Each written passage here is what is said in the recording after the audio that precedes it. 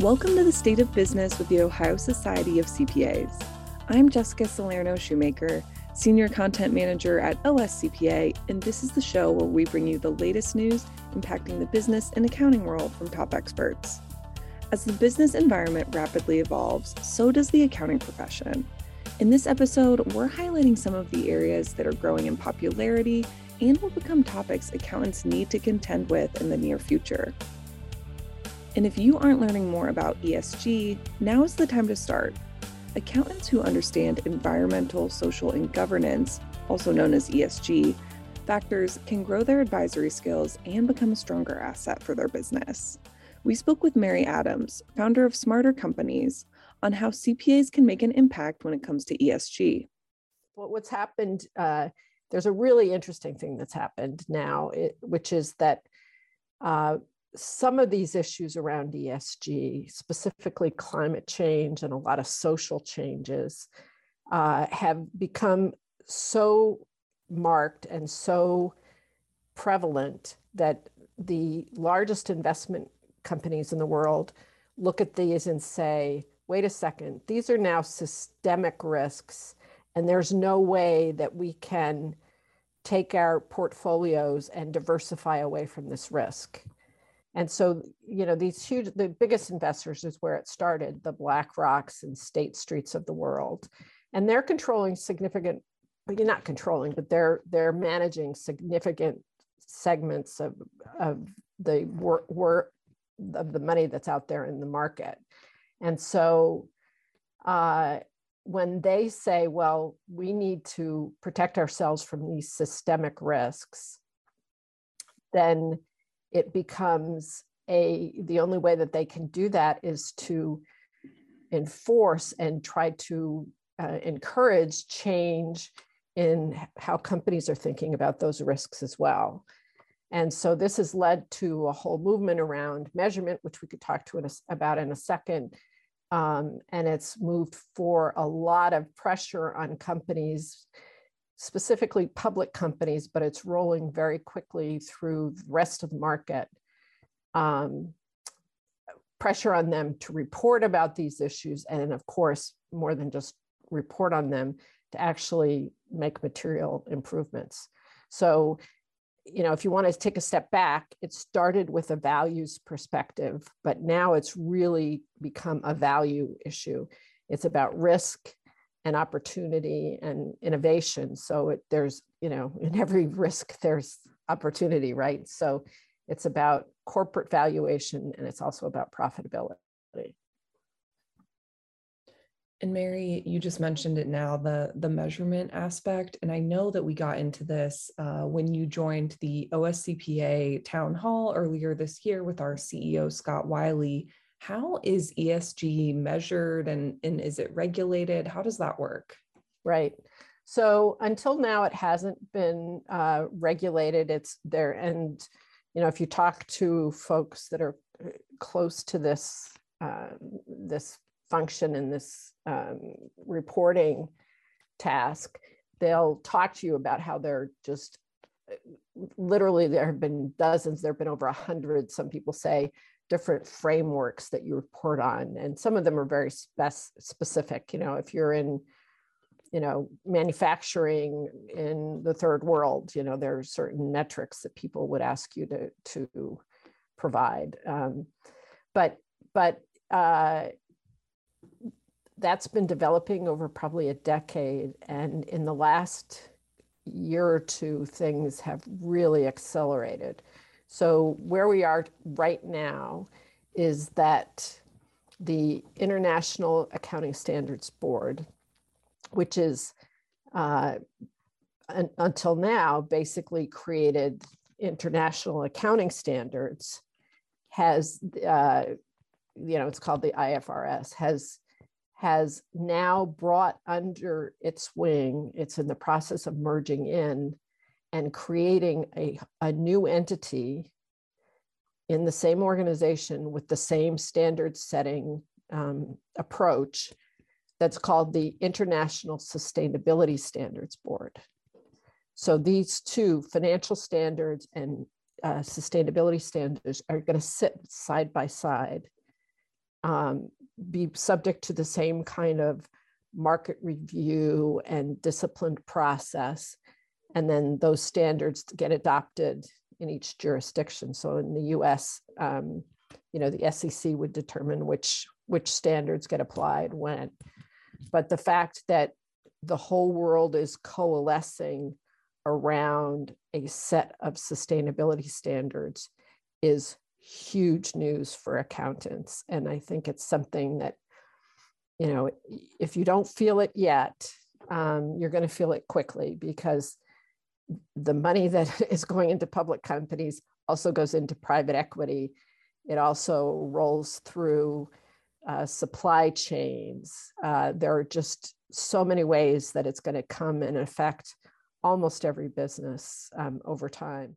You can hear more from Mary at our upcoming accounting shows this fall. The link to register is in the show notes. The evolution of work is another trending topic, especially in the midst of the pandemic, in company decisions to return to the office, stay remote, or go hybrid. I spoke with Dave Staley, Associate Professor in the Department of History at The Ohio State University and President of the Columbus Futurists, on the pandemic-related changes we can expect to see in the next 5 to 10 years and the future of work. Well, I think that one of the first things I want to look at are the rise of what are being called Zoom towns. One of the things that we saw during the pandemic is that remote workers have discovered that they can remotely work anywhere. And so some of them are interested in moving to places that provide them better quality of life, lower cost of living, more affordable housing. And maybe that isn't in the same city even where their work takes place. And so I think that this is something that's going to persist as we hope we come out of the pandemic. And that is clearly going to have an impact on the office, on what we mean by an office. I think that before the pandemic, we thought of offices as really places to warehouse workers. And I think that the office is going to change. We'll still have offices, but they'll become places for occasional face-to-face work. More importantly, offices will become expressions of a brand. Companies are still going to want to have a physical office, especially if they can locate it in some attractive address, some attractive or eye-catching address, downtown Columbus, let's say, or something like that. And this will also have implications on how organizations are going to be run. I think that they are probably going to become more decentralized as a result, and remote workers will be given more authority to make decisions as opposed to having to go to someone over them. I think that one of the changes that we saw accelerated during the pandemic was greater automation. And I think there's every reason to think that we will see the automation of all sorts of workplaces becoming more and more of a reality. And I think another big change that I found is what I'm calling the new mobility. We often think of mobility today as sort of moving around in the world. What's the most efficient and ecological way to move me around in the world? So is that autonomous vehicles? Is that electric vehicles? Is that some sort of public transportation? But one of the things that we learned during the pandemic is that it's the world that's becoming mobile. We had so many things delivered to us through Amazon or through other such services that I think that the new mobility will refer to the world being mobile and the world being brought to me. And that's not just simply things. That's not just simply the things I would shop for on Amazon. That's also experiences. So that's education. That's telemedicine. That's the gym experience through something like Peloton or through Mirror. And I think that entrepreneurs are going to discover all sorts of areas of the world that we thought were immobile and will make those mobile and deliverable. And I think it's so interesting that you mentioned the experiences portion. Is that something that you think would have eventually happened on its own, maybe if not for the pandemic, but years and years later? Or do you think that this is something, that you can almost completely attribute to the pandemic because of just the severity of, forcing everyone to isolate at least the first year? I think that's probably correct. I think before the pandemic, I was imagining this as a 10-year or 15-year sort of problem or transition. I think the pandemic accelerated it. Although I will say, I think we're going to discover here, especially as we start to take our masks off, very tentatively start to take our masks off, that maybe we're tired of the virtual experience. I have too much Zoom fatigue. I'm ready to be back face to face. So we might find, at least in the short run, that people are maybe not going to want to have experiences delivered in this way.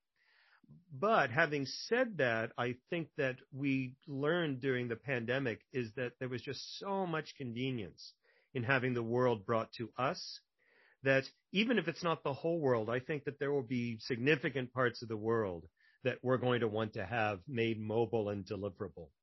Technology remains at the top of the list when it comes to areas that CPAs need to understand well, and that includes cybersecurity issues. Damon Hacker, president and CEO and a founder of Vestige Digital Investigations, a digital forensic company with headquarters in Cleveland, said the key is to take a multi-pronged approach to protection.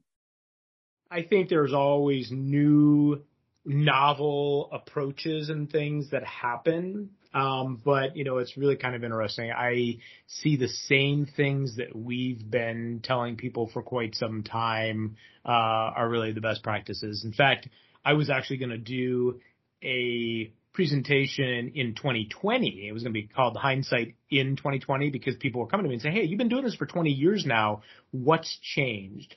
And the biggest thing that I said at that point in time, and obviously we're a couple years later, but I still think it's applicable, was awareness. That's the biggest thing that I've seen that has changed over the years is now people are much more aware of it and attuned to the things. But realistically, when you look at the best practices in terms of what you should be doing, it's still a lot of the same things that we've said for, all these years. And you'll get new things, right? I mean, Internet of Things didn't exist back then. Kind of did. We just called it something different, right? Ransomware didn't exist, but it kind of did. It was malware and, did different things, from there. So there's a lot of similarities. So in reality, I don't think it's going to be much different than 2021. And given that, what would you say are some of the most pressing, really you need to be doing these things, best practices that professionals and organizations should keep in mind for this year? Yeah. Well, so, I always like to approach it more from a risk-based standpoint. And that's, I think, comes in two ways. One is, what are the trends from a macro level and what are the things we're seeing out there? And then what are the things specifically for each organization? Because it may be different for one organization versus another. So, when you look at the things and I tend to do like a top X amount of things. I think this year is maybe 7 or some. I sometimes get it up to 10 or whatever. And a lot of times it's the same things year after year. There's some, some perennial, attendees on that list. And then there's some that change over time. But right now, here are the ones that I'm kind of watching in terms of macro issues is, we still see a lot of the compromises coming about because of lost, stolen, weak, and default credentials. So amazingly, a number of, I think the statistic from some of the, the big studies on this show about 63% of the compromises are still based upon lost, stolen, weak, and default credentials. So we'll talk about what are, how do you approach that? Phishing, spear phishing, and its related cousin, the business email compromise, still play a big part, in these compromises. We're becoming more aware of the vulnerabilities, right? So last year, the beginning of the year, it was SolarWinds. End of 2021, we had Log4Shell, novel, maybe, I wouldn't even necessarily novel vulnerabilities, but, those are still, a big part of what we're seeing. ransomware, huge, right? I also, I previously mentioned Internet of Things, so IoT. And then I would say the last two things on my list this year are third-party risks and misconfigurations. Things that somebody set in one way and thought they were secure and, ended up not being. Thank you to Mary, Dave, and Damon for giving us more insight into future key trends accountants need to know. You can hear all of these episodes in full at the link in our show notes. What would you like to hear on the podcast? You can always let me know at jsalerno, JSALERNO, at ohiocpa.com, and please be sure to subscribe wherever you get your podcasts. Thanks for listening.